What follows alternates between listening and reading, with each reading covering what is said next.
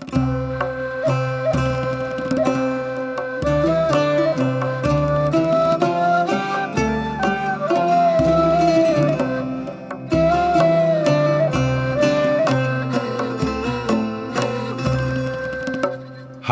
I'm Peter Adamson, and you're listening to the History of Philosophy podcast, brought to you with the support of the LMU in Munich, online at www.historyofphilosophy.net. Today's episode, Special Delivery, Al-Ghazali. If you're a regular listener to this podcast, you have heard an awful lot of philosophy by now. How has it made you feel? Hopefully curious, entertained, and occasionally even enlightened. But it doesn't always produce these beneficial effects. Some people, unbelievably enough, actually think it is pointless and boring. Losers. Others find it all too gripping.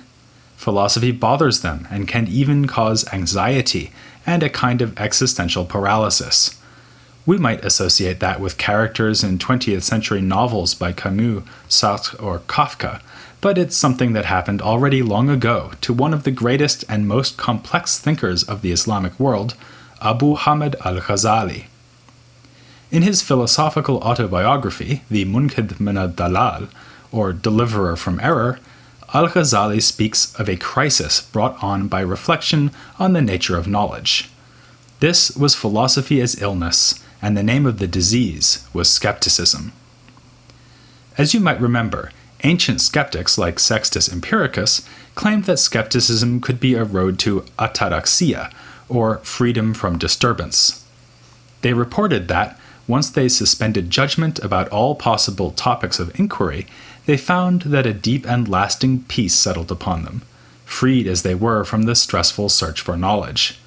But one man's calm is another's calamity. When al-Ghazali argued himself into a skeptical corner, he found himself not liberated, but frustrated, at an intellectual stalemate. This is one of two life crises he speaks of in The Deliverer from Error, the other being a far more serious breakdown in the summer of the year 1095. In that case, religious reflection on the meaninglessness of his daily occupation as a teacher caused him to stop eating, and even rendered him unable to speak. Only after deciding to devote himself fully to God and give up on his teaching position in Baghdad did he find peace in spiritual retreat. In much the same way, it was by seeking refuge in God that al-Ghazali was able to overcome his crisis of skepticism. The argument that led al-Ghazali to his impasse is reminiscent of a report about the pre-Socratic atomist Democritus.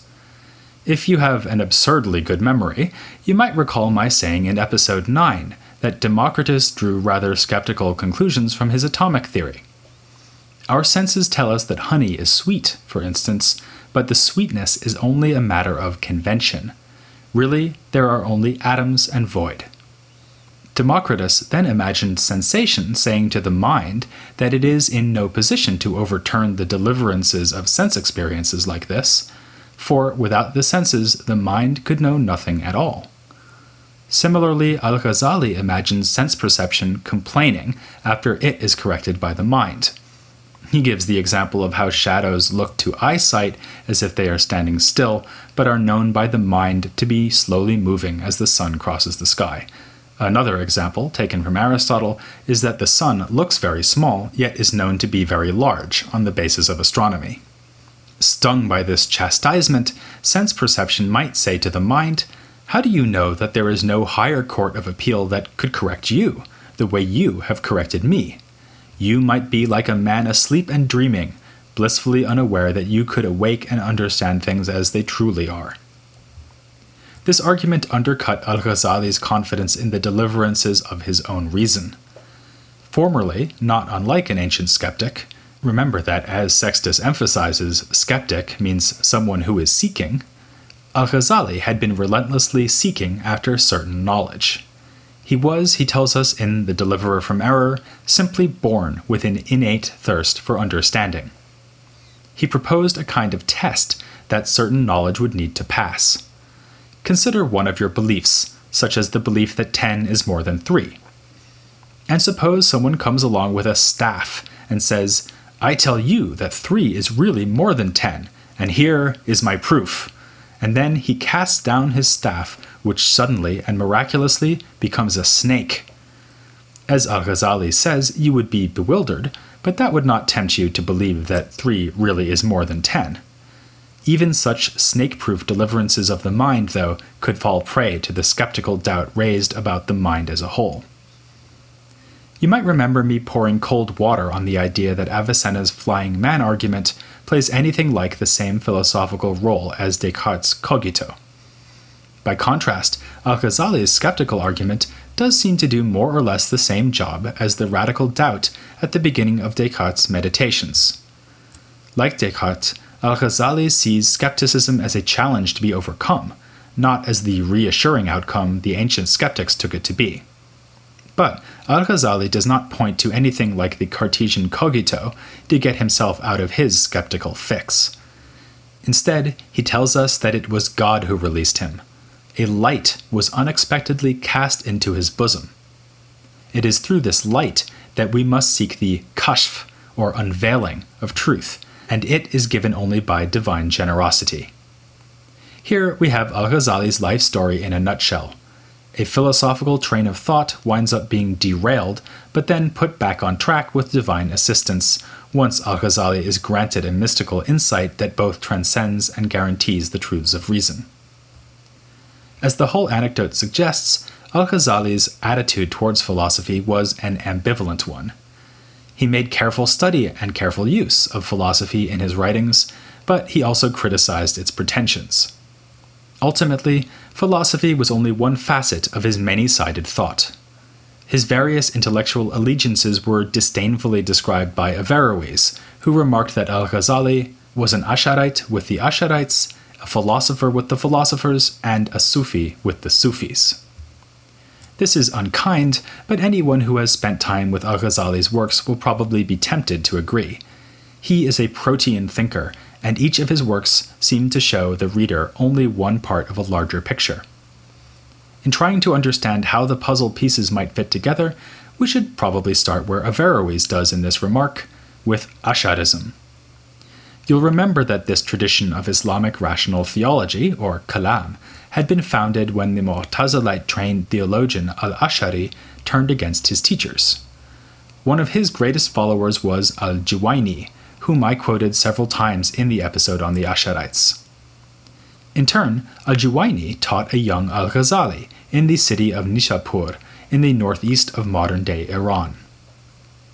The setting of this encounter was one of a system of schools, or madrasas, named Nidamiya, in honor of their sponsor, the pro-Asharite vizier Nidam al-Mulk. These madrasas are something new in our history of philosophy in the Islamic world. We've seen philosophy in court settings before, with thinkers like Al-Kindi, Al-Farabi, and Avicenna all receiving support from various aristocrats and even from royalty. But though I have spoken of some groups as schools, for instance the Baghdad Peripatetics, we have not yet seen philosophy being done in the context of state-sponsored educational institutions. The Nidamiya schools will change that, and the change is here to stay. As we'll see in more detail in future episodes, some parts of philosophy, especially logic, became a standard part of the curriculum in the madrasas that educated legal scholars and theologians beginning around this time. The presiding force behind all this, the powerful vizier Nidam al-Mulk, was not only a contemporary of Al-Ghazali's, but even had him in his entourage for some time until he was assassinated in the year 1085. After that, Al-Ghazali came to Baghdad to teach at the Nidamiya school there, only to give up his post in the wake of his spiritual crisis in 1095. As with Avicenna, then, the cultural ambitions of political rulers set the scene in which Al-Ghazali was formed. We have now moved on from the time of Avicenna, though. He died in 1037, whereas Al-Ghazali was born about 1053, and, as I've mentioned once before, died in the exquisitely memorable year 1111. In Al-Ghazali's day, the reigning power was no longer the Buyids or the Samanids, but the Turkish Seljuks, who had the dubious fortune of being the dominant force in the Islamic heartlands when those lands started to come under attack from the European Crusaders. Our new friend Nizam al-Mulk was vizier under the Seljuks for about 30 years. His educational system was part of a development sometimes called the Sunni Revival. After power was held by the Shiite Buyids for generations, it now fell into the hands of the Seljuks, who were Sunni Muslims. This enabled Asharite theology to become dominant across much of the Islamic Empire. Meanwhile, even as the Seljuks were establishing and extending their power throughout Persia and as far as modern-day Turkey, the ideas of Avicenna were being established and extended throughout the Eastern Islamic lands. They penetrated into Kalam just in time to reach al-Ghazali, thanks to his teacher al-Juwayni, who was the first theologian to integrate Avicennan philosophy with Asharism. Al-Ghazali adds yet another ingredient to this already rather heady mixture, Sufism. I haven't had much to say about this mystical tradition yet, and I'll wait a bit longer still to introduce Sufism properly, when we get to the great philosophical mystic Ibn Arabi.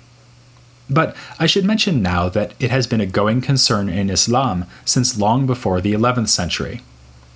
Already in the 8th century, the female mystic Rabi'a al-Adawiyya pioneered the characteristically Sufi genre of poems, declaring her love for God. More about her later. For now, I'll just say that al-Ghazali was drawing on a rich wellspring of Sufi tradition with his mystical leanings, just as he drank from Avicennan waters in philosophy and from Asharite sources in theology. So well established was Sufism by this time that he was at one point able to reside in a Sufi convent in Baghdad, right across from his sometime employer, the Nizamiya school.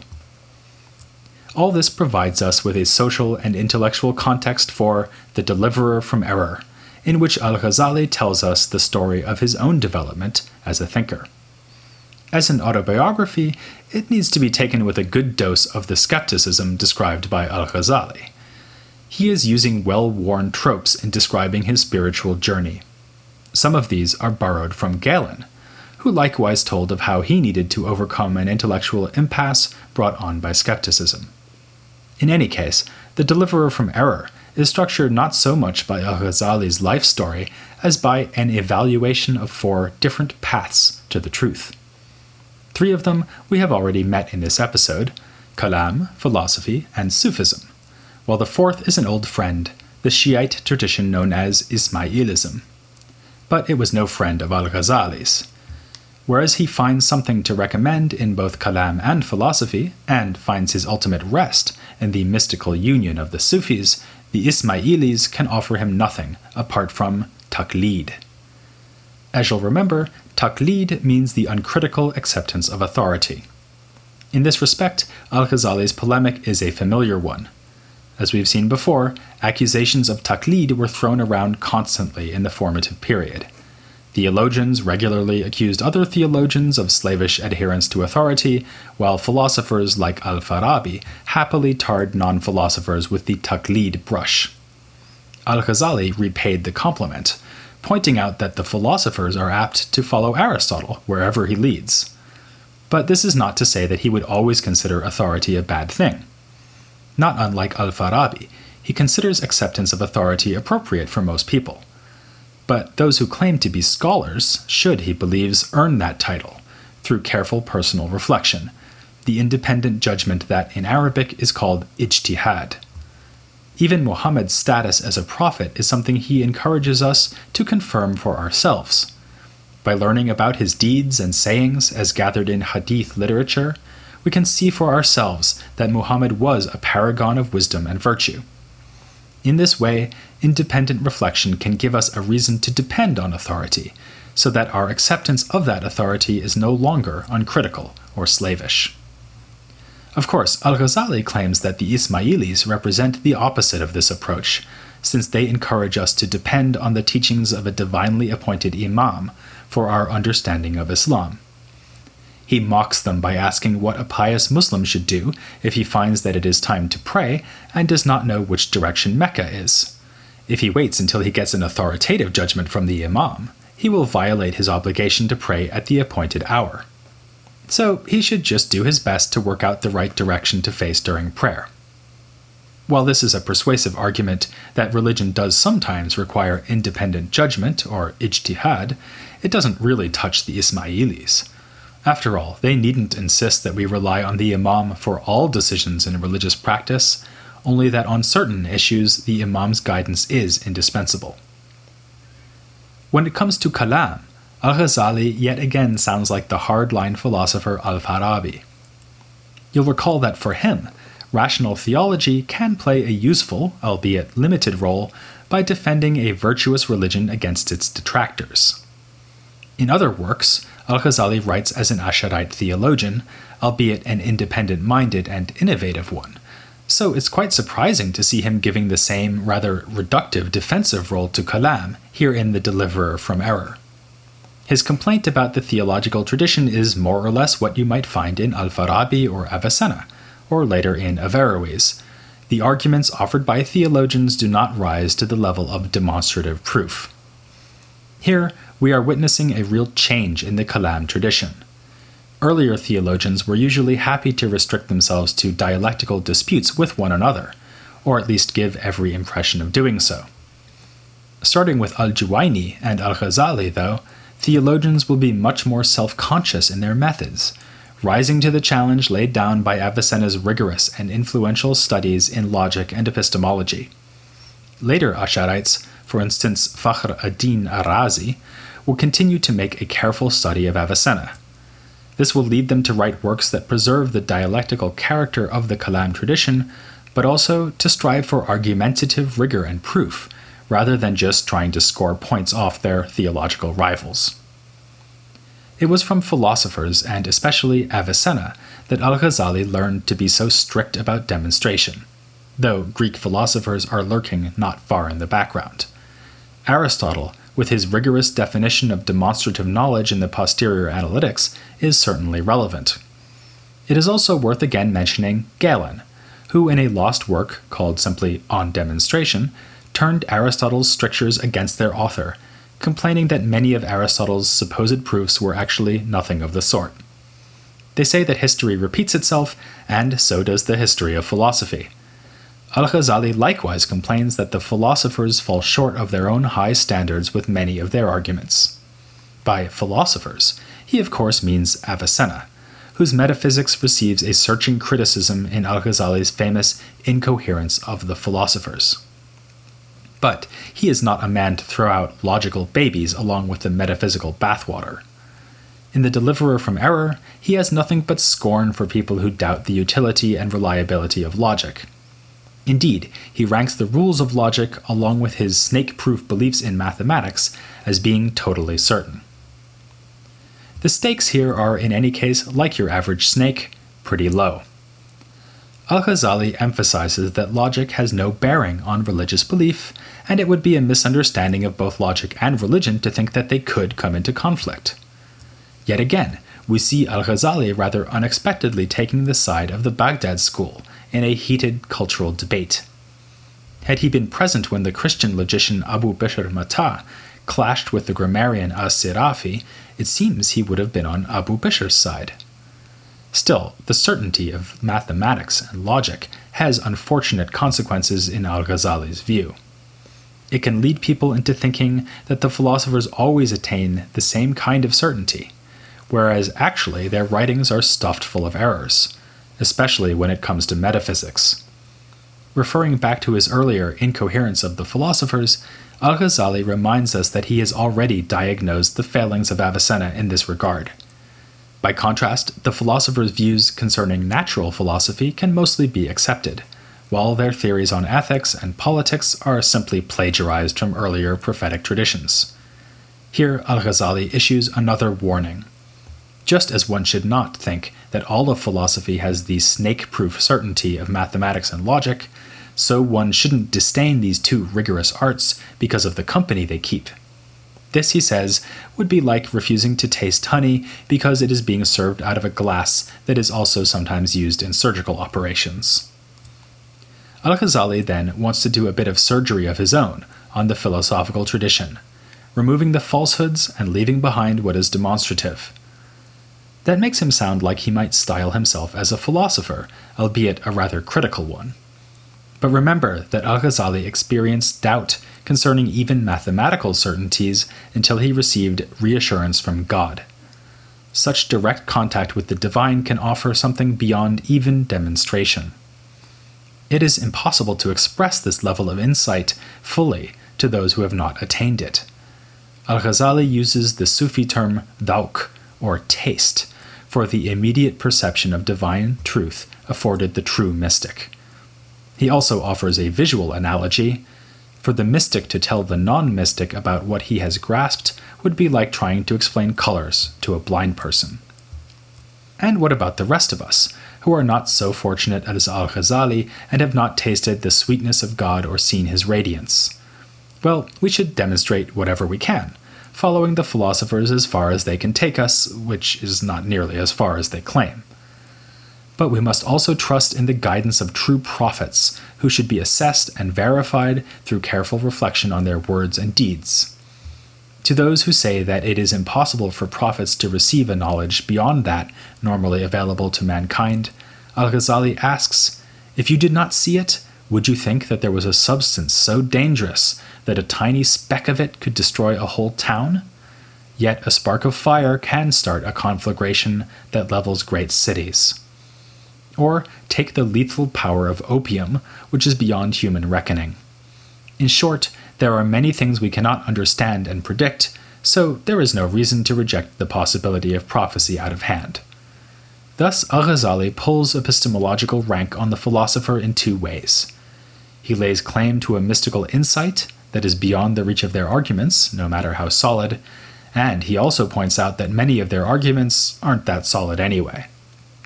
Next time, we'll be seeing how the pride of philosophers like Avicenna has led them into error, according to Al-Ghazali, and what punishment he thinks they deserve for their hubris.